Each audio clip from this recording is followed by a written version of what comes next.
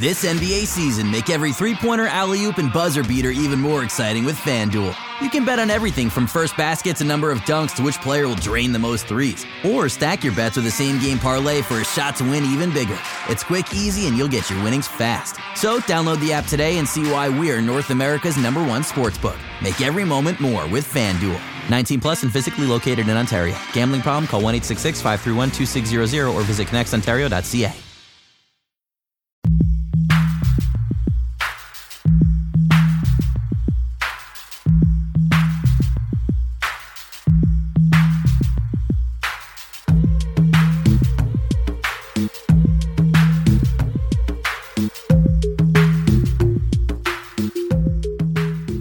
Hello and welcome to the Raptors Weekly Podcast for the week of November 5th. I'm your host, William Liu. I'm joined on the line by Vivek. What's good? Nothing much, man. Just watching the Nets give the 76ers a beatdown. So enjoying that. I think we're going to talk about who's real and who's not a bit later. But yeah, it's fun to see this right now. Yeah. Losing to the Nets, that's... It's kind of embarrassing right now, we're going to say. Although the Nets, they have some moderate talent. Shout out Karis LeVert. He's actually living up to promise this year, I feel like. But let's talk about the Raptors first off. Currently, they're 8-1. We're recording this right before they play the Lakers. There's going to be no Kawhi Leonard. I know everyone's really concerned about the Kawhi Leonard injury statuses and him being in and out of the lineup. But let's be real. They're going to play it safe with him. And this is just kind of where it's at. Like, you know what I mean? Like, if he has a small minor injury, he's probably going to be cautious about it, especially early in the year. And after jamming his foot, seems like he's going to sit up. And also, it's a back-to-back. So who knows? Maybe they're just sitting him out in the first half of the back-to-back. But it is what it is. And so the one thing I do want to ask you about is the one thing that has been, not to, directly compare Kawhi and LeBron, but with LeBron, one thing he's been known to do is like test his coaches and be like, when is this guy going to push back at me? When is he going to like show conviction in his ideas or his beliefs or whatever? So I just wonder, at one point, do the Raptors sort of say, we understand your concerns, but, at any point, do you push back and say, I think we need you to go now? With Kawhi, I think there has to be an urgent need for it, right? Like, you don't want to just push him for the sake of pushing him. For sure. And I think right now it's like a little bit early for that. I think the scenario I'm envisioning is like, there's a big game coming up. Like, let's say the Raptors are playing the Celtics in April. Like, right after the All-Star break, it's like, okay, the season gets real. And it's like the first half of a back-to-back or something like that. They don't actually have this schedule. This is just like a hypothetical scenario. But, like, that's a scenario where I'm like, yo, Kawhi, I know we've done this little rest thing, but we need you to come out and be strong for both these games back-to-back. It's very important for the franchise. Yeah. And I think those are the moments you probably challenge him. I think, honestly, if they're going to be a strong regular season team, and so far it seems, that way, they're 8-1, there's no, like, huge need to, like, get up for any of these games. Like, there's, like, some games you got to really get up for, but, like, honestly, in October and November, like, everyone just writes this off and forgets it. Like, by the end of the season, we're not going to be talking about that Celtics win where Kawhi was phenomenal, had 15 points in the third quarter. Like, we're not going to talk about that, right? So, of course, yeah. Nothing to push him now, but, like, yeah, I think later on in the year you do have to, right? Because it's just sort of the natural. If we're going to talk about, being sharp going into the playoffs and everything's about the playoffs, then, yeah, you got to be sharp heading into the playoffs. But I don't know. Right now, not so much. What do you think? Just even as just like putting aside like covering the team and stuff, just as a fan, like, is there a bit of dissonance for you when you watch Kawhi and you're like, man, if anything goes wrong, he might sort of choose himself over the team? Not like it's selfish, it's completely understandable, but does that make you feel some sort of dissonance? Not necessarily. I think in terms of the big picture, I get it. Like, he's coming off of 9 games. You look at the history of what's happened with Isaiah Thomas and his situation. Yeah. Like, players have understood the value of their brand, and they're going to market themselves as such. So he's already shown, even with missing a couple of games, that he's back to being one of the best players in the world. So he doesn't feel the undue risk of having to show it on back-to-back nights because there are no back-to-back nights in the postseason. But I just wonder about this whole thing of, is he also on some level testing the organization? Masai said it. We're going to be ourselves. We're going to be who we've always been. So at what point does he test that to the point where, let me see how far I can take it with these guys, So with that, I wonder, I think December 11th and 12th is an interesting date because that's a back-to-back against the Clippers and the Warriors. Okay.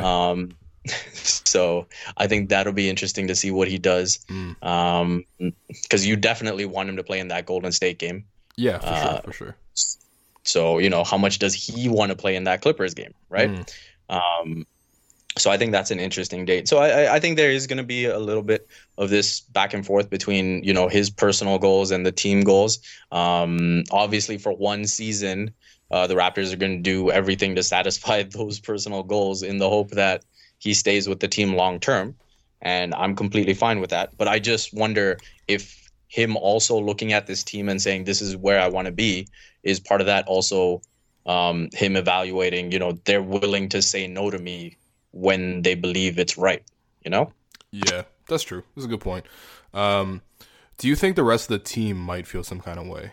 Or do you feel like, because they've also been quite liberal about how much rest they've been giving, like Van Vliet and DeLon Wright when they've had small injuries, like so far, like it seems like they're going to be just conservative of everyone. So I don't know, but especially if they're just straight up resting, there's no injury, it's just resting, it's sort of load management as it's called. Yeah. Like, do you think some people in the team might feel some kind of way? I think here it goes back to what you said before about it being a high leverage situation. Okay. So, say it comes down to April and you're battling Boston or Milwaukee for the 1 seed or, right. Just seeding in general. Okay. And he chooses to sit out a game saying, the seeding doesn't matter. Like, as long as I'm there for that, game 1, game 2, whatever, we'll be okay. That is where maybe, you might get some pushback. But at the same time, he's such a quiet guy, who's really saying anything to him, right? Even so far, just in the locker room, from what I've seen, he just kind of does his own thing, right? And he's talking to Castleberry, and that's about it. But so yeah, I think there is potential for it. I don't know if he'll let it get to that point. Again, this is all part of just not knowing him very well, right? So I think this is something that we'll all just have to just wait and see and learn how he feels about it. I mean, and I'm sure he's also learning about his body and what he's comfortable with, right? Like, how much of this is also just mentally getting through that barrier of, sure, I can push through this, I can't push through this, So I think there's some of that involved as well. Because even when you look at the injury when it happened in Phoenix, like, even though he got hurt initially, he was running back to make the defensive play. That's true. And then when Phoenix got the bucket, he was like, "No, I'm out." Right. So, in the moment, you could see him sort of push off on it, but I think he's very much focused on the long term, and maybe he does think that as much as I show myself here in the regular season, I still need to show that I can be that A1 guy in the postseason as well, right? Yeah. Like we just saw with a guy like DeRozan, no matter what you do in the regular season, your reputation can still take a hit in the postseason. Although, I don't know, man. Sometimes all you need for your reputation is just to go to the States and you become a legit dark horse candidate. Whereas previously, when you won 59 games with a team as the number one guy, not really an MVP candidate. You know what I mean? Nothing. It's yeah. It's interesting. I mean, look, listen, we're gonna be talking about Kawhi news like every single podcast. Like, it is what it is. It's almost like an unhealthy obsession. And I think, like, even if you look at like different players' Instagrams, like, you go into the comments and it's like half the questions about Kawhi for, like, on CJ Miles' page, and it's weird. You know what I mean? Like, it's just weird. But that's just kind of what it is this year. It's going to be an ongoing thing all year. One thing that Kawhi did say leading up to this road trip, which we're going to talk about, was just that, he was growing up, he was a fan of AI, which I think probably explains the The the cornrows. hair. Yeah, exactly, right? Yeah. But like, you know what I mean? He's like, yeah, I wasn't a fan of the Lakers, even though my family was. So it's like, yeah, it's like, all right, that's cute. That's cute. I wish he played too. I wish he played, but it is what it is. But did you see the video that someone retweeted? What? I think this was late last night or early this morning. Okay. Someone retweeted a video from a few years ago where he's like talking about the Lakers, and he's like, yeah, I was watching, Shaq and the Lakers, and that's how I became a basketball fan. Oh, okay. Yo, Kawhi, you gotta keep it consistent. Maybe he's lying for us, That's kind of cute if he's lying for us. Yeah. Yeah. I mean, that's kind of better for us. So yeah, I guess so. Man, I don't know. This whole thing is just too stressful. Let's just talk about real basketball. The Raptors are gonna be on this 4-game road trip. They've already started it off with the win over Phoenix. Pretty routine win. Nothing really to say there. I think the one thing that you want to look for on this road trip is just, I think I want to see how, if they can win games by with their defense instead of just like shooting the lights out and getting a win. Because I feel like teams always shoot a little bit easier at home. The Raptors have, I think they've scored over 100 in every single home game so far. Yep. Over 112 in every single home game. That's very impressive. But I think the defense has sort of been there for spurts, but then sort of not there for spurts. So I kind of want to see them win some games with their defense, especially if Kawhi is not going to play in this Laker game, and who knows about the Jazz game. But yeah, that's what I want to see. And also I want to see, like, if they get to crunch time moments, like how do they execute sort of what some of the weaknesses are? Because right now we haven't really seen anything informative about the Raptors. I think you learn a lot more about your team when you lose, but the game they lost was to the Bucks without Kawhi, so, and OG and Fred and DeLon played like 2 minutes. So yeah, I mean, what are you trying to see on this road trip? I think the progression of the bench, again, I think now is a little thrown off with Kawhi out of the lineup. But we saw some positive signs with the bench against Phoenix. Van Vliet in that fourth quarter was like a man possessed. He was just I forget who tweeted it, but it was like he turned into Kawhi. He was just like snaring the ball out of people's hands. Yeah. So that was great to see. I know some people took issue with DeLon not seeing that much playing time, but I thought Phoenix had a ton of size out on the court, so I didn't think you could really go with the 2-point guard lineup. And even late, I think the only reason we saw Lowry and Van Vliet on the floor together was because Kawhi had to leave, or else it was pretty much the same five that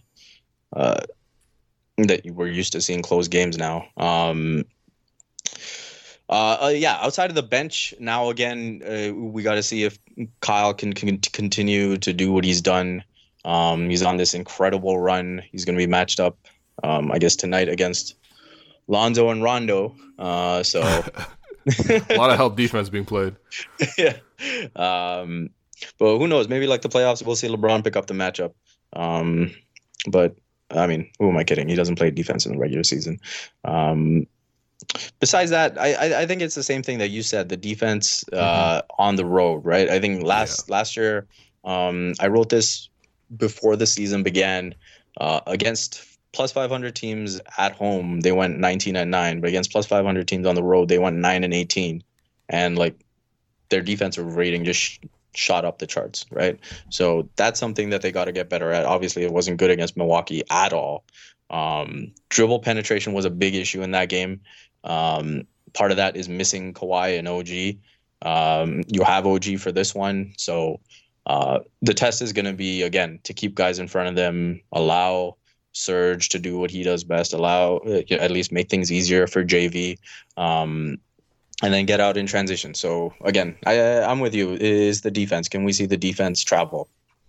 Yeah, for sure. And the Laker game is going to be interesting. At the Jazz game, I'm not really worried about the Jazz just because I don't think they're very good offensively. And Donovan Mitchell's out. And Mitchell is out, exactly. And like Mitchell's kind of struggled to start the year anyway, but they just haven't looked that impressive offensively basically all season. So I'm not too worried about that one. But I'm actually weirdly like a little bit worried about the Kings game and also the Lakers game just because those two teams play really fast-paced, up-tempo. And they share the ball real well. Like, you know what I mean? Like, so I don't know. There's gonna be some challenges. I think. I mean, obviously, if they had Kawhi consistently for all these games, it's way more informative than when he's not there. He's very important. But I don't know. I guess there's a chance for other guys to get some minutes and get some run. One guy maybe to look for is Norm. I think. I don't want to jump the gun by saying Norm is back or anything crazy like that, because it's it's gonna take a little bit more to get to that point. But right, he's shooting okay. His decision making is a little bit better. Yeah, it's definitely encouraging. Very much baby steps. He's 9 of 20 from 3 right now, which is whatever, but that's 45%. Shooting 50% from the field overall. His defense, I think, is a little bit sharper than before. I feel like last year there was a lot of moments he became disconnected. He's not gambling for steals or blocks, but being physical, he's going around screens. He's doing what he's supposed to do out there. I mean, he's fouling a little bit off the ball, but I mean, I feel like that's this year's freedom of movement. I think everyone's fouls are up, but maybe it's a chance for Norm to step up and do something. Yeah, he's keeping it simple more often, and then obviously CJ's slow start has helped him stay out there on the floor. Yeah. And I think that ultimately is almost like a trump card for Nick Nurse, right? Like if CJ can find his shot, seemed like he found it a little bit towards the end of that Phoenix game. If CJ can find his shot, if Norm is decent from 3 and is giving you all these other things that he's giving you that CJ necessarily doesn't, when you're looking for that extra guy, you can choose now whether you want the shooting, whether you want the defense, plus a little bit extra, right? So that just, I think pretty much that is what completes the roster. I think with the rest of the guys, you pretty much know what you're going to get. And so that, I think, is sort of the wild card that, in a playoff situation, something like that, where you're looking maybe for that little extra firepower, one of those guys can give it to you. Yeah, for sure. Okay, we have a lot of Twitter questions, so let's just move ahead and just predict some of the just make some predictions for the upcoming week, because we just have tons of Twitter questions to get to. First game, I mean, we don't know what happens in this Laker game, but just on Monday, the Raptors played a back-to-back in Utah against the Jazz. Again, we don't know if Kawhi's in the lineup. Let's assume he's not. What do you think about this Jazz game? I think the Raptors should be okay to win this. I think the Mitchell factor helps a ton. Yeah. And I think they've got enough guys to manage Joe Ingles. And, I think with Gobert, you start Jonas Valanciunas. It's not too bad a look. And JB's always done pretty decently against Gobert, I feel like. Yeah. No, for sure. Yeah. And, I mean, again, the screening that he provides with his, the spacing that he provides with his screens, and then he's a big body, man. He's one of the strongest dudes in the league, probably, and so that's just tough for Rudy to deal with. So I would expect a win in that. Yeah, although Rudy's playing well, man. The guy is shooting 72% for the year right now, and he's also grabbing 13 boards a game in his usual defense. So he's a productive guy. But yeah, I mean, I don't know. I feel like it's a toss-up, really. Yeah, assuming Kawhi's not there. If Kawhi plays, I think the Raptors win. But I think it's a bit of a toss-up, just because the Jazz also don't have Donovan Mitchell. But I mean, it's always tough to play in Utah. It's never an easy game. Sacramento used to be an easy game, may no longer be an easy game, just because the Kings are surprisingly decent, although they got humbled a little bit by the Bucks. And that's the actual thing I want to talk about, actually, the Bucks. But we can talk about that in a second. But yeah, I mean, the Kings. I mean, they should win, but they should win. They should win. Yeah, let's just end there. They should win, because De'Aaron Fox, in the games that the Kings have done well, De'Aaron Fox has been the motor of that team. But obviously that's going to be a much bigger challenge going up against Kyle Lowry and Fred VanVleet and DeLon Wright. So the Raptors have enough to neutralize that, more than neutralize that. So I would expect to win. Yeah, I mean, look, the Kings are way more confident than before. Like Fox is developing. Buddy Hield is quietly developing. I've always liked him and his giant teeth. Willie Cauley-Stein's talented. They have 4 guys in the starting lineup that are shooting better than 50% from the field, which is kind of crazy. But they're just playing more up-tempo, really. I think if the Raptors are more prepared for it and, it's not that long of a road trip. I think, yeah, they should be able to take that game as well. Circling back to that one thing I wanted to talk about, though, is just the rest of the teams in the Eastern Conference, right? We've seen enough from the Sixers, who are going to lose to the Brooklyn Nets by double digits tonight. Right now, it's 112-89. The Raptors played the Sixers. The Raptors took down the Sixers as well. It seems like the Sixers took a step back, and the Celtics are more or less the same team, like a defensively gritty team that isn't that great offensively.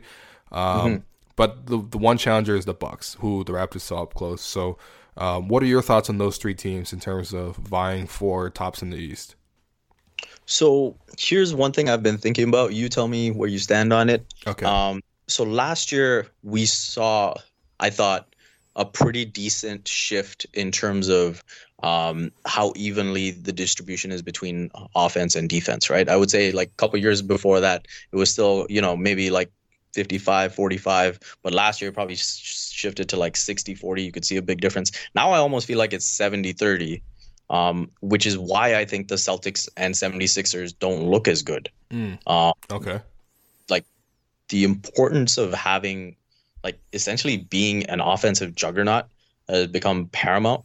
Okay. And the 76ers, to me, just don't have the three-point shooting. You look at the Celtics, I think with them, it's mainly a hierarchy problem. I think I've said this before. They just got to figure out, who's going to have what role, and then, take better shots. They still take a lot of long twos. They take a lot of bad shots, which they don't need to with their offense. Yeah.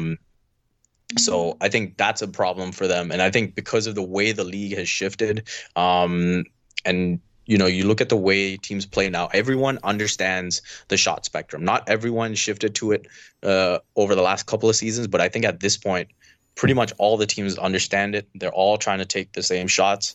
Except the Spurs.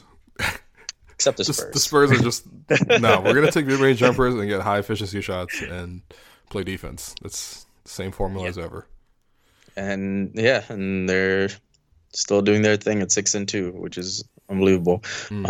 But plenty of games to go. But yeah, back to what I was saying. So what you're seeing is you're still seeing the Celtics being able to defend because the principles in defending that type of shot spectrum are the same, right? You need defenders that can switch. You need guys that can defend multiple positions. So those things are still fine for them, and for the Sixers too, to a certain degree, right? They do lack a bit of athleticism when you look at shooting guards like JJ Redick. When you look at someone like DJ McConnell, right. They're lacking in that regard. What do you think of all that? I mean, the Sixers I completely agree with. Like, I just think people assume that because of their young talent, they're going to make a jump, but like. None of the young talent actually changed their game fundamentally in a way that is a difference maker in terms of how they will play, right? Like Embiid's better around the margins. Has been a big disappointment. Well, yeah, exactly. Sarge is taking a step back. I'm not really sure about that one. I'm not really sure why that is. I think maybe it's because he has the ball much less than before because of Fultz, but like the whole Fultz thing is a huge conundrum, and like. I don't know what to think about it, really. It's clear that he still doesn't have his confidence. He might just become like an Anthony Bennett type, in which case, like, you maybe look at this team without as much, rose-colored glasses as it was before. But I think it's the fundamental same issue, man. They still turn the ball over a ton, which we saw that against the Raptors. Like, Ben Simmons turned it over 11 times. Kawhi just, harassing him up and down the court. That boggles my mind. The fact that they went through that postseason and haven't understood that they need to value possessions, offensive possessions, it's ridiculous. Yeah, it is. I mean, it's also partially the system too. I think with Philadelphia, because they have to throw so many passes because they don't play like a traditional pick and roll at all. Like it's always just like, well, dump it into the post with Embiid and then try to cut and then try to force tough passes, or it's like JJ Redick plays hot potato with the ball and comes around a bunch of dribble handoffs and shoots the ball. That's actually probably the way they're best at. But like, I mean, if like JJ Redick's like your number one basically perimeter scorer, like you're just not gonna be that good. And they did lose some shooting from last year. Like Landry Shamet is not the same as Marco Bellinelli, and we saw Earl Silva. I mean, he's been really effective for the Bucks, and they lost him too. And Mike Muscala is not kind of that guy, but not really that guy. So Philly is like not really much of a concern for me. Like Boston, I think like they're just always going to be a good. If you're even going to try and maximize Muscala, you got to play him at the 5. You can't play him at the 4 and put Embiid. You know what I mean? Exactly. Like, I don't know why Amir Johnson's still in the rotation. I love Amir, but like, it doesn't make a lot of sense to me. And of course, like the Fultz thing is such a big issue. The Celtics, like, I think the Celtics, like, all the players are a little bit too confident on offense. Like you mentioned, the hierarchy issue. Like, I'm like, I see Jaylen Brown coming on screens, like taking a long two. I'm like, what are you doing? Like, your role is to be the fifth guy in the starting lineup. I'm sorry, like, you're overqualified for that, but that's your role. So just do that. Jaylen Brown has not been good. Jason Tatum, is hot and cold. But like one of the issues I think with this team is like no one goes to the basket and like no one really gets the free throw line. They're 29th in free throw attempt rate, and like their leading guy is Jason Tatum at 3.8 per game. Like that's just really low. Like none of those guys really attack the basket. Kyrie's a guy who goes to the basket, but like he's never really been a guy who shoots a ton of free throws. This year he's not really doing that either. And like Gordon Hayward coming back from injury was supposed to be the difference maker, but like Hayward he's slowly getting there, but he's not really fully getting there. I don't really think he will get there by the end of the year. Like I think there is a huge confidence thing going on with him. Like he's very afraid to go to the basket. His finishing is down a ton as compared to where it was before. He's not going to the free throw line at all. That's actually a guy who can actually get to the line, but he's just not doing it this year. Right. He's just like another guy, right? And if he's another guy and like Marcus Morris is the guy who's bailing you out night after night by being like really, really phenomenal. Marcus Morris has been great. Like the offense is just not going to be good. Their defense is great, so they're still going to win games, but like they're kind of the same team as they were last year. And then the Bucks are kind of scary. The Bucks are scary in the sense that like they're just disciplined and they run a play every single time down the floor. Like the biggest difference I'm seeing is not like with Giannis. It's like with the rest of the roster, right? Like Eric Bledsoe is doing a lot better in terms of just driving to the rim and actually taking good shots. He's also shooting a little bit better from three. Yep.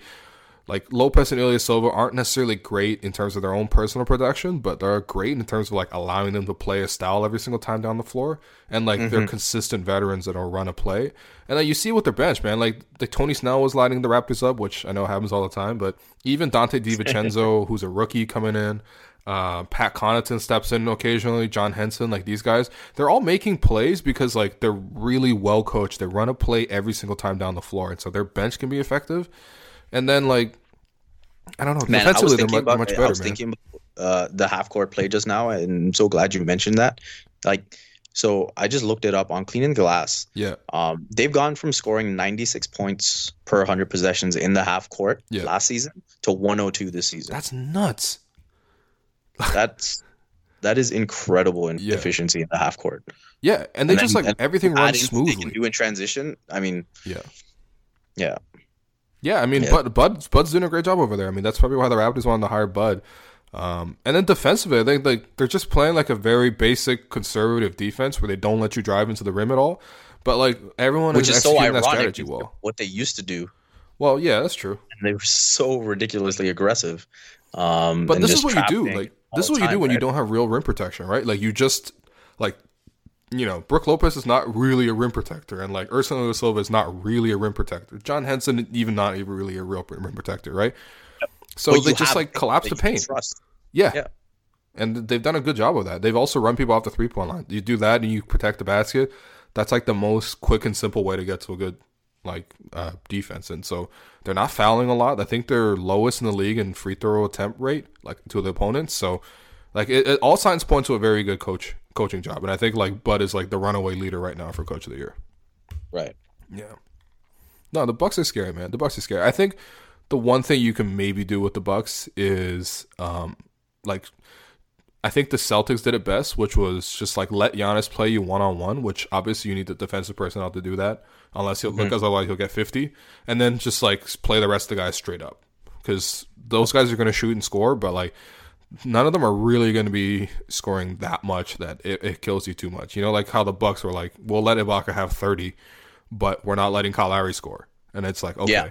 So that's probably the game plan with the Bucks. But I don't know, man. They're a scary team. Anyway, we're going to take a quick break right here. And then when we come back, we're going to take some Twitter questions. I'm Brian Goldfinger of Goldfinger Injury Lawyers. Is your insurance company forcing you to go back to work when your doctors say you can't? If this sounds familiar, look no further than my law firm. Visit goldfingerlaw.com and get us working for you. All right, welcome back to the second half of the Raptors Weekly Podcast. Still here with Vivek. We are taking Twitter questions, and we didn't do them in the previous 2 weeks, mostly because I'm lazy. That's all. But yes, these will continue going forward. So, first one comes from Young One. A lot of the Lakers' issues comes when JaVale is off the floor. There's no rim protection. What do you see them with Tyson Chandler being added to the mix, and whose minutes are getting sacrificed? Okay, we're getting a Lakers question. That's cool. Yeah, I mean, what do you think Tyson Chandler is going to do for this team? Dwayne Casey must be real jealous. Tyson Chandler is like one of Dwayne Casey's favorite players.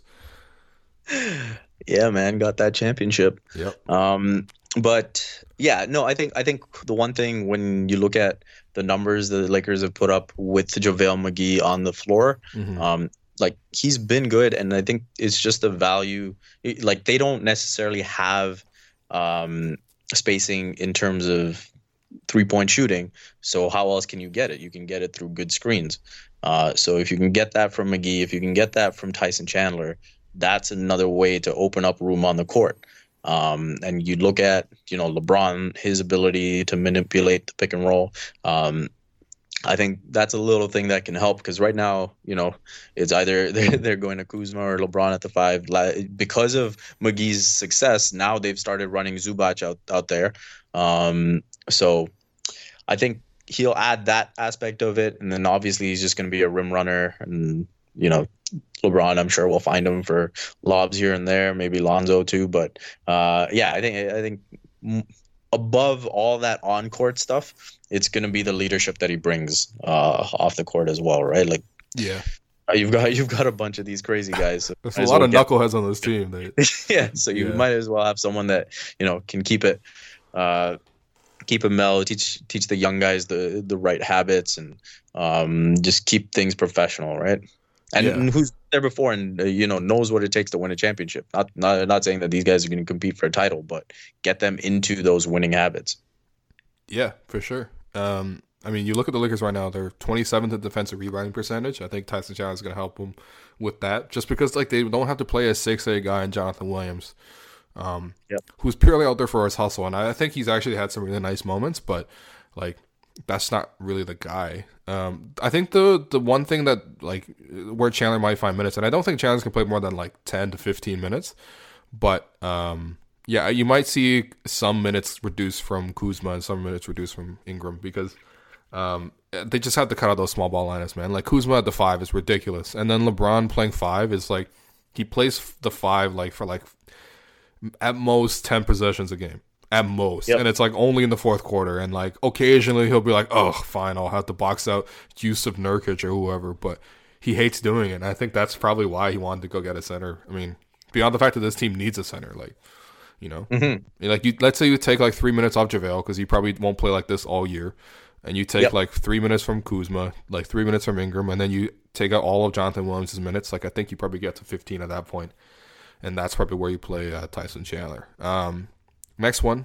Man, before you go to the next one. Yeah. And just watching this game right now is just crazy. Will, what would you say if I told you 3 years ago Terrence Ross would be wearing an Orlando Magic jersey and DeMar DeRozan would be wearing a San Antonio jersey and going up against each other? Oh, man. We'll finally know who's the better shooting guard. I felt for a while in 2015, there's some thought that Terrence Ross might be that guy. What's DeMar doing? 23 points? Okay. I feel the one thing with DeMar right now, going off sidetrack, is just I think people are being a little bit disingenuous with, you know what I mean? People are man, all DeMar really needed was to get with a coach like Popovich who really knows how to use mid-range players. And I'm what? So all the criticism that you guys have all been making of DeMar all of a sudden disappeared because the Spurs went 6-2 to start the year with some very, very close games, which, DeMar has been good in those close games, but we're just going to sweep everything under the rug because of a hot start. I mean, we never seen DeMar start hot for a season before. You know what I mean? But been a regular season king. He really is a regular season. The thing is, I'm not even saying it's against the Raptors. What I'm saying is DeMar has always been good, man. Basically, once he started to learn how to dribble, which was at the end of 2015. Once he learned how to dribble, he was a really good player, and he's been a good player, and he's been steadily improving. So, to be wow, he got to San Antonio, and now he's good. It's what are you talking about? He's 29 years old. He's been to the All-Star game 4 times. He's been on Team USA. He's a good player. Anyway, wishing DeMar the best for sure. Despite making jokes about him on Twitter and stuff. It's always love with DeMar. All right, let's move on. Back to the Twitter questions. This one from Chicks Dig DeLon Ball. Okay, nice. All right. What's the deal with DeLon Wright's minutes? Wow, it's very on brand. What's the deal with DeLon's minutes? He's been hurt, I guess. That's what else is there to say? Yeah. No, I mean, he's been hurt. Yeah. That groin stuff can be tricky, so you got to just wait it out. Yep. And then, yeah, like I said, the Phoenix thing, I thought it was a size thing. I didn't think you could really go with the 2-point guard lineup, even though, I know DeLon is a bigger guy that can defend multiple positions, but I thought they had some strong guys there. So, and you know what? Norm was playing really well. Like, what are you going to do? Yeah. Even CJ hit some shots, that's what you play CJ sort of hoping that, like, you just knowing that he's not going to be good defensively, like he's just going to be absolute dog shit, but like he might hit some threes. And so for that probability, that's why you play him. And I don't know. I mean, I felt like DeLon could have got some run, but he didn't. I thought DeLon actually played pretty well in those 7 minutes in the first half. But, he'll be fine. He'll be fine. We'll see. Yeah. We'll see more of DeLon on the road trip. Yeah. Man. Ike Jones asked, should we be concerned about Kawhi's commitment to the Raptors if he sits tonight against the Lakers? Here's the thing. Kawhi has not actually said any specific commitment to the Raptors. He said he's going to play this season, and, like, that's what he's done. And when he's played, he's been good. But, like, he's going to be cautious with injuries. I feel like I should just, like, clip that audio and just play it over and over again, because I feel like people are going to ask this all the time. If you wanted loyalty, we probably could have kept DeMar, who's as healthy as anybody when it comes to, not missing games. Mm-hmm. Yeah, no, I mean, it is what it is. You just got to focus on this season, make the most of it, and then deal with the summer when it comes. Yep, there you go. Edgar asks, why do you think Ibaka is playing so much better this year? I like this question. He's playing the position he should have been playing last year. Yo, that's what's funny? Like, I remember when we traded for Ibaka in 2017, like, there was articles right after the Raptors re-signed him. It was like, I want to play center. I think my best position is at center. And it's like, okay. And it's like, we all kind of agreed then. It was like, well, he might not be able to rebound well, but that's probably where he's going to be best. Yeah. And it just took him a while to actually get to this point where he's playing center. I think he's involved in more actions. When you're the center, you're way more involved both ends of the floor than when you're the power forward. And I think it's also taken him back to, like, his roots per se, like blocking shots, being on the inside, protecting the paint. And, when he first came in the league, he wasn't a big jump shooter. He was finishing inside. Yeah. So I think this is where he truly enjoys playing, where he really gets his energy from. Like, you look at him after the blocks, even, when he's finishing plays inside, I feel like he gets more energy from that than, say, making a pick and pop jumper. Yeah. Yeah. And look, the one thing that's really been impressive right now, his offensive rebounding, man. I can't believe, like, he has energy to offensive rebound right now. Like, it's going by his per minute rates. Right now he's at 3.2 offensive rebounds per 36 minutes. Which is the highest rate of his career since 2013. Like, that's impressive. It really is. He's really gone back to that level. Like, the shot blocks are not as high as they once were, but, like, I think the way he's protecting the basket right now has been really effective. The Raptors have been really good with Ibaka protecting the basket. They could use a little bit more help rebounding, but that's not really his strength defensively. But everything else, he's done really well. And I just think, he's just involved in more plays. He's the one rolling to the rim. He's the one that's, at the back waiting to help off the center and block the shot. He's the one that's going for the offensive rebound without, too much concern about coming back immediately on defense. Like, he's just free to do more of his game.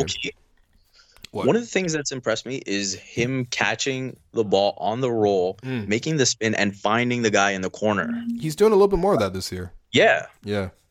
Because last year he was just a black hole. He never passed the ball last year. This year he still doesn't pass the ball too much, but he can make one or two reads for sure. Yeah, and one thing I do feel like he got a bit of the short end of his stick on that in terms of the criticism, where, like, I think you had to look at what he's done his entire career, playing with Kevin Durant and Russ, playing with Kyle and DeMar with the way the offense was, suddenly after all those years, you're asking this guy to just change on the fly. Now, a bunch of the Raptors were able to do it. That doesn't mean everyone should be able to do it, right? Mm-hmm. And now I think you're slowly seeing that transition and him getting it. And yeah, hopefully everyone's on board and everyone seems to be rowing the boat in the same direction. Yeah. No one has said trade Ibaka in a long time. It's truly a difference this year. Some questions about former Raptors, about Bebe and guys like Eric Montrezl. I'm going to skip those two. Okay, what about P. Kelly? Whose production on a nightly basis is more valuable to the team's success, JV's or Ibaka's? And do you agree that that Nick Nurse looks like Dwight from The Office? Come on, I don't think he looks like Dwight from The Office, man. Come on, that's really rude. No, Nick Nurse is glowed up. All right, don't deny Nick Nurse's glow up by calling him Dwight. Like, come on. Yeah, but I mean, JV or Ibaka? Nurse definitely glowed up his wardrobe. Yes. Like, yo, he pulled out that maroon suit like a head coach. Yo, he was looking fly.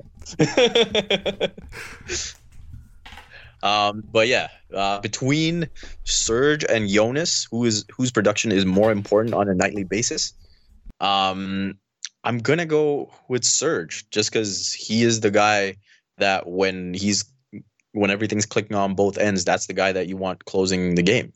More often than not, there might be very matchup specific nights that you want Jonas in there to deal with maybe some extra size, but more often than not, I think Serge is the guy that can sort of fit in with the rest of, when you go with the four smaller guys better. Yeah, I agree. I think the way to put it is like JV is probably more important for the first three quarters, and then Ibaka is more important for the fourth quarter.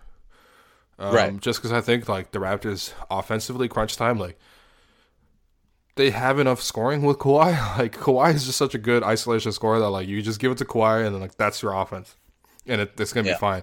The issue is like, can you defend the other way? That can kind of go both ways though. Yeah. Like, if the Raptors are holding a decent lead, then, you've got Jonas who more often than not is going to help you close out that defensive possession with the board. He's going to help you maintain the offensive flexibility with his screens. So yeah, it can kind of go both ways. If only you can mold them into one player, the true two-way player that the Raptors have always missed in the front court since Chris Bosh left. All right, Killer Pascal asks, who's a better fit with the starters, OG shooting and gravity or Pascal's playmaking? Man, this is one I go back and forth on so much. Like, I don't know if there's a right answer, at least right now, just because it hasn't been that much time. Mm-hmm. Obviously, the unit with Ibaka and Siakam has played really well together with the rest of those starters, has played really well. And then I assume Nurse's thinking with the second unit is, okay, if you have OG there, then that allows you to have JV there because he'll give you that boost in rebounding, right? You might get hurt even more on the glass if you start OG at the 4 and Siakam and Ibaka at the 5. So I see the logic in what Nurse is doing. I think he's right in terms of how he's going about it. In terms of the rebounding, so I probably give the edge to the way it is right now with Siakam and Ibaka as opposed to OG. Yeah. I also think that, like, look, we might be overthinking a little bit. Like, Pascal's just playing much better than OG right now. Right? Like, obviously, OG's been in and out of the lineup. But, like, still, right. Pascal's just playing better. So he's going to start. Like, it's like an easier sell that way. I think there have been games where situationally what it calls for is like another guy who's spacing the floor at the 4 rather than someone who can do what Pascal does. And I think like the Celtics game was a good example of that, where Celtics were really limiting penetration. And then second half, it was OG that played a little bit more than Pascal did because they were just straight up ignoring Pascal, and at least OG could keep a defense honest. So, they kind of pick and choose. But right now, I think Pascal's playing so well. Like, regardless of whether or not Jonas or Ibaka's in there, like, Pascal's just done his thing so far. And so, you got to ride it out with Pascal, man. He's doing great. Plus, your username is Killer Pascal. Like, that's your guy. That's your guy. You got to pick up your own guy. Some other questions. Do you think Masai should have hired Budenholzer instead of Nick Nurse? given how much better the Bucks' offensive schemes look. I think they tried to. I don't think he had a choice, right? Yeah. Yeah, I think they tried to, but Budenholzer had breakfast with, Chris Middleton and Giannis and decided he had to spend his life in Milwaukee, which... I honestly thought the Raptors meeting was a leverage play to try and get more money from the Bucks. Okay. Like, when you're looking at the situation back there, back then, you're looking at it before Kawhi came. You're looking at a situation where the team had already won 59 games. And had LeBron joined the Lakers yet? I think he... but, yeah, you're looking at a situation where there wasn't much more opportunity to go, right? Like, there was a lot more room for you to be criticized for falling short than to go up, right? With the Bucks, you look at that situation, you get to coach a guy like Giannis, you have all the upside of, what the team was really lacking. You know what you've done in Atlanta. You're looking at that. You can bring that over. The Raptors already changed over their offense, so it wouldn't have looked completely different. So I think there was more opportunity for him to look like a complete star like he is now going to Milwaukee. Yeah, good point. Also, I think he just wanted to coach Giannis. You know what I mean? Like, at the time, it was like, I can either coach Giannis or I can coach Lowry and DeRozan. Like, I think if he knew Kawhi was coming on the team, he was like, well, I've coached Kawhi before in San Antonio. I'll probably come over here. But, yeah. I don't know. He made the right choice, I think. Yeah, everyone's happy, man. Yeah. Milwaukee's happy. Toronto's happy. San Antonio's happy. Hey, man. Nick Nurse, I mean, all things being equal, he looks better than Bud does. So imagine you had to see Bud every single time, man, with his... Bud.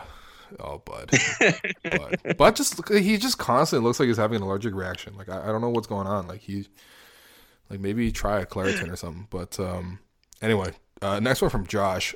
Well, I think the Raptors' current jerseys are the best they've ever been. Would you be interested in a logo rebrand? Maybe even just reverting back to the original logo. Here's the thing with the logo thing. I don't think the Raptors in their current management want to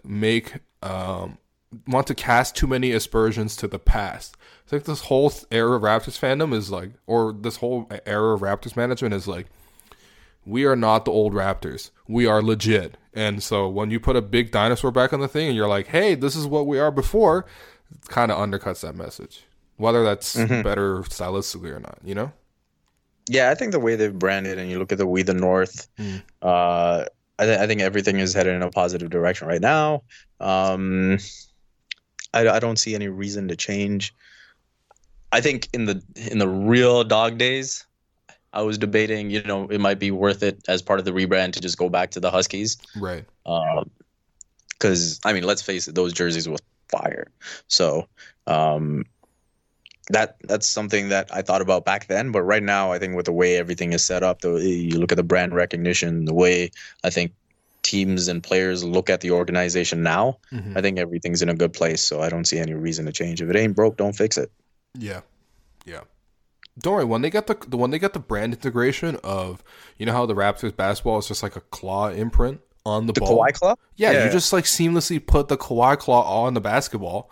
And you're like, wow, It fits perfectly. You know what I mean? We were gaming for Kawhi from a long time ago, Light years, baby. Okay, this one from Jorge. Since we agree that regular season wins are irrelevant, assuming 58 to 60 and the number 1 or 2 seed, should we be planning to scheme and habit for Golden State / Milwaukee / Boston?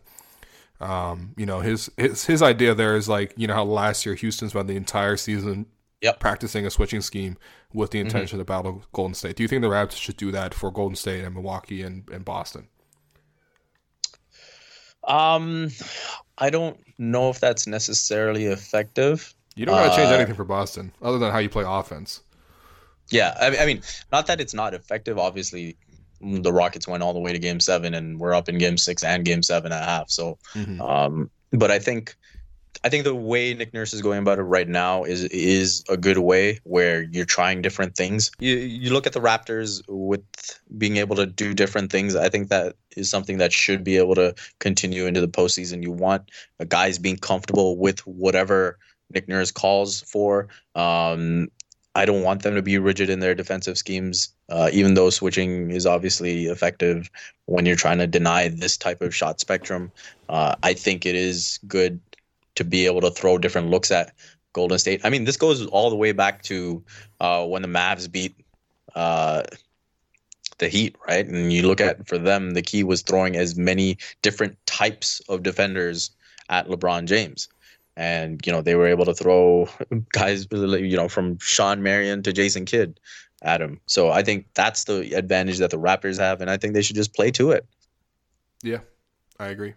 I think, honestly, the one thing the Raptors need to do more of is, making sure that dynamic offensively. I think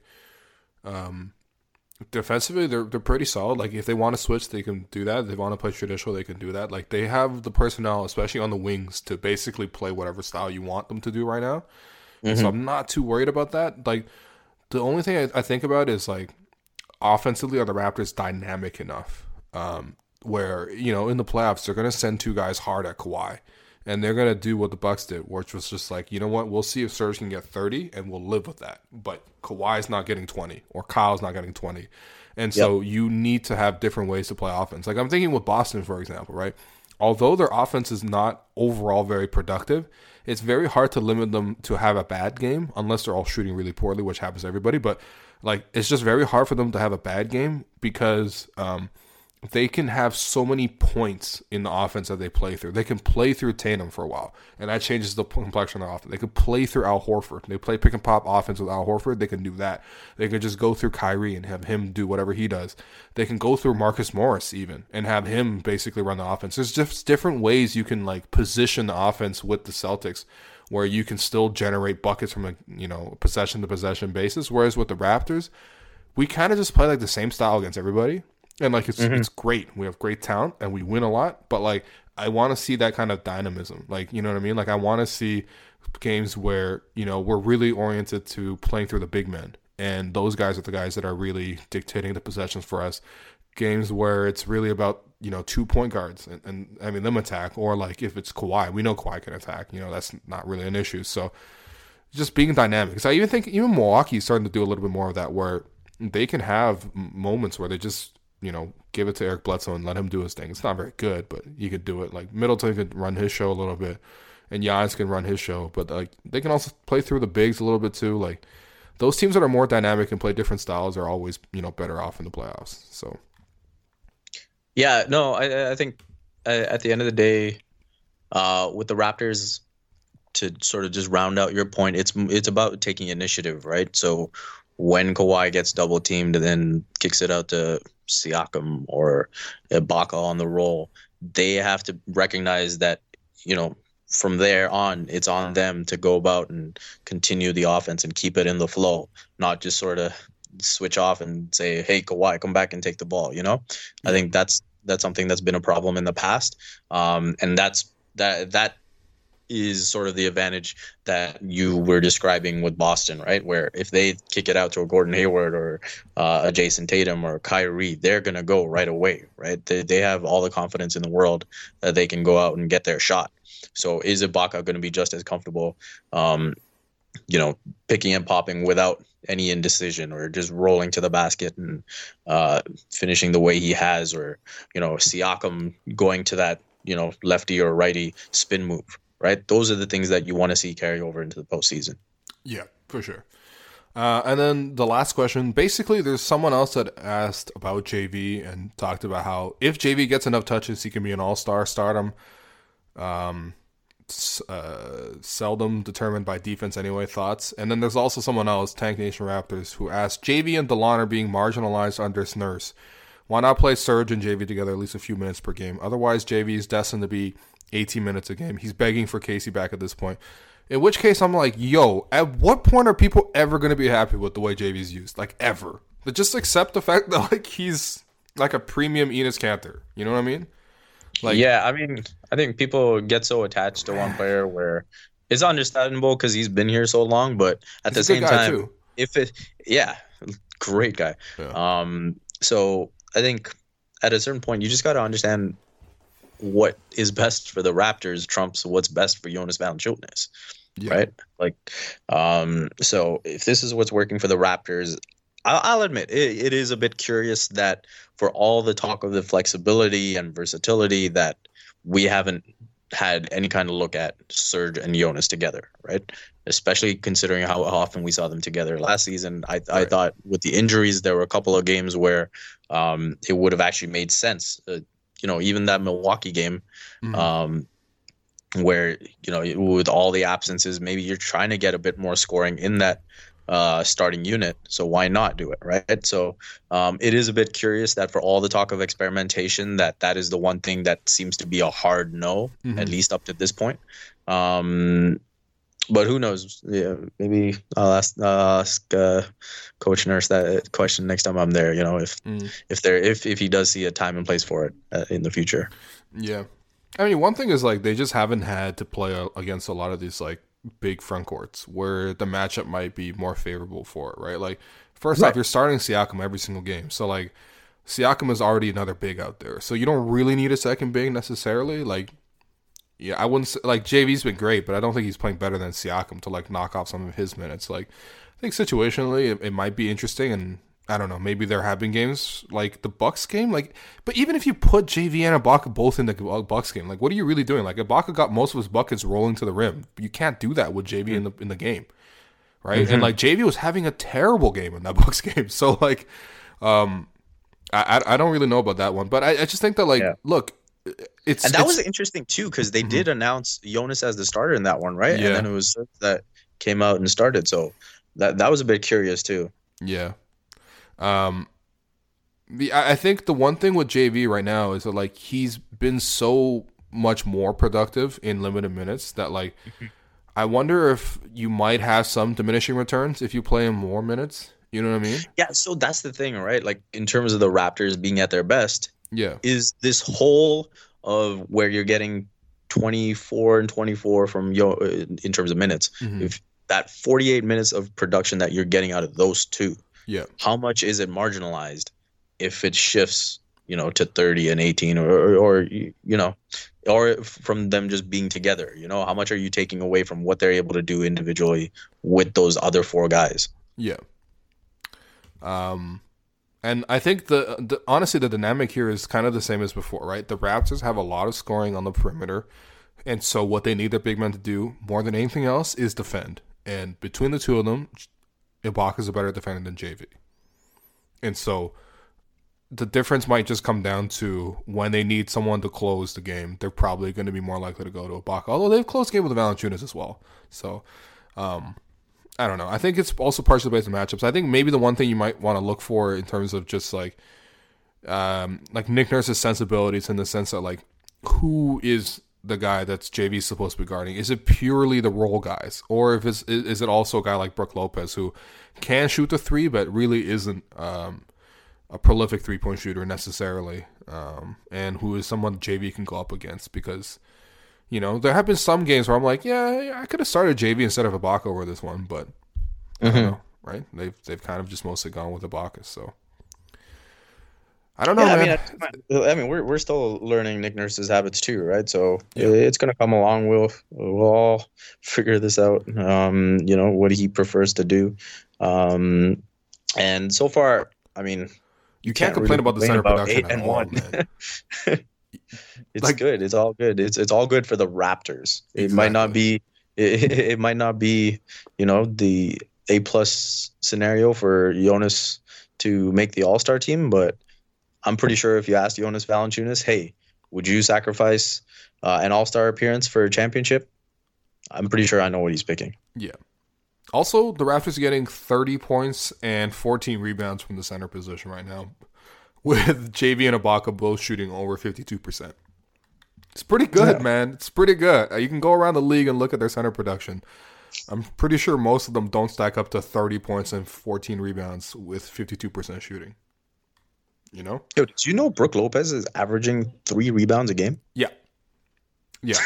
Yeah. I mean, he honestly, like, he boxes out like basically every single play, and he just lets whoever else get it. He doesn't actually care to jump, basically.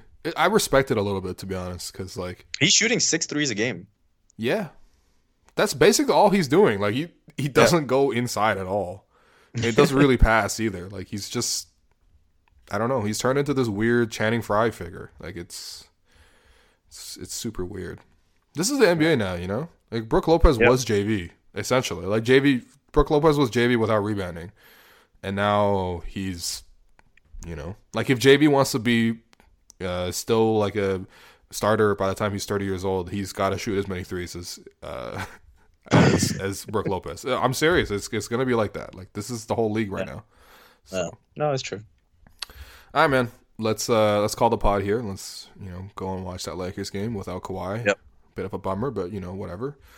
As always, follow Vivek on Twitter.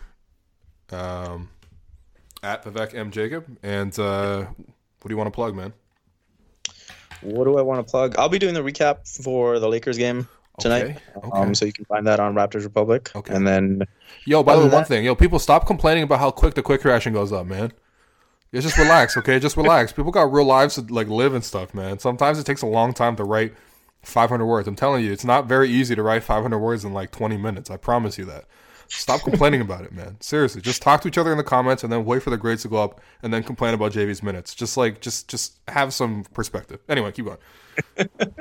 It's nuts, man. People were slandering everybody. I'm like, yo, relax. It's just a quick react, man. Just, god damn. Yeah. Blake just set the standards way too high, man. Exactly. That news. I mean, we're trying our best. Look, we're doing better than Cleveland when they lost LeBron. Okay, we're not. At least we're not on that level. We're still doing okay, but you know, it's an adjustment period. We're giving you what we got. Yeah, it's a miracle that we still have 905 coverage. Hey, man, Lewis is doing his thing. Yo, shout out to him. Yeah, he's killing it, man. He's awesome. There we go. But yeah, other than that, you know, I'll have my bi-weekly stuff for The Athletic and try to do what I can for Sportsnet. Yeah. And yeah, just, you know, you follow me on Twitter and you can catch all of it. Yo, one thing we also got to plug. Hoop Talks, man. Oh yeah. you're on the panel, right? Now I'm feeling kind of awkward. Yeah. This is gonna be my first appearance. Oh, okay, good. No, don't worry, man. Don't worry. We've now become diversity voices, so we're gonna be on all of these. Every time they're gonna be like, "Yo, we have to get these guys." Anyway, come on, see Hoop Talks, man. Come on, see Hoop Talks. Although November 28th. Yeah, pro tip.